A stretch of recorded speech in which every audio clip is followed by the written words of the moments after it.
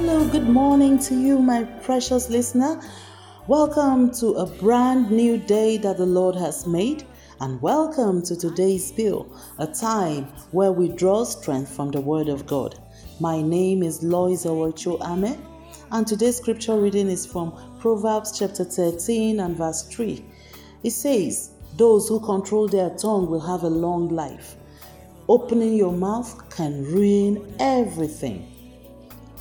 See why you need to be careful about the things you say?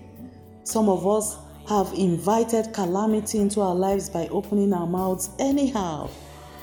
Today, let's decide to speak positive and empowering words so we don't end up ruining everything.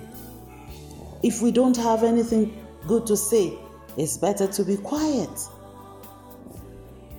Let us pray together. Lord, I realize today that my words have power. I choose to watch the things I let out from my mouth from today.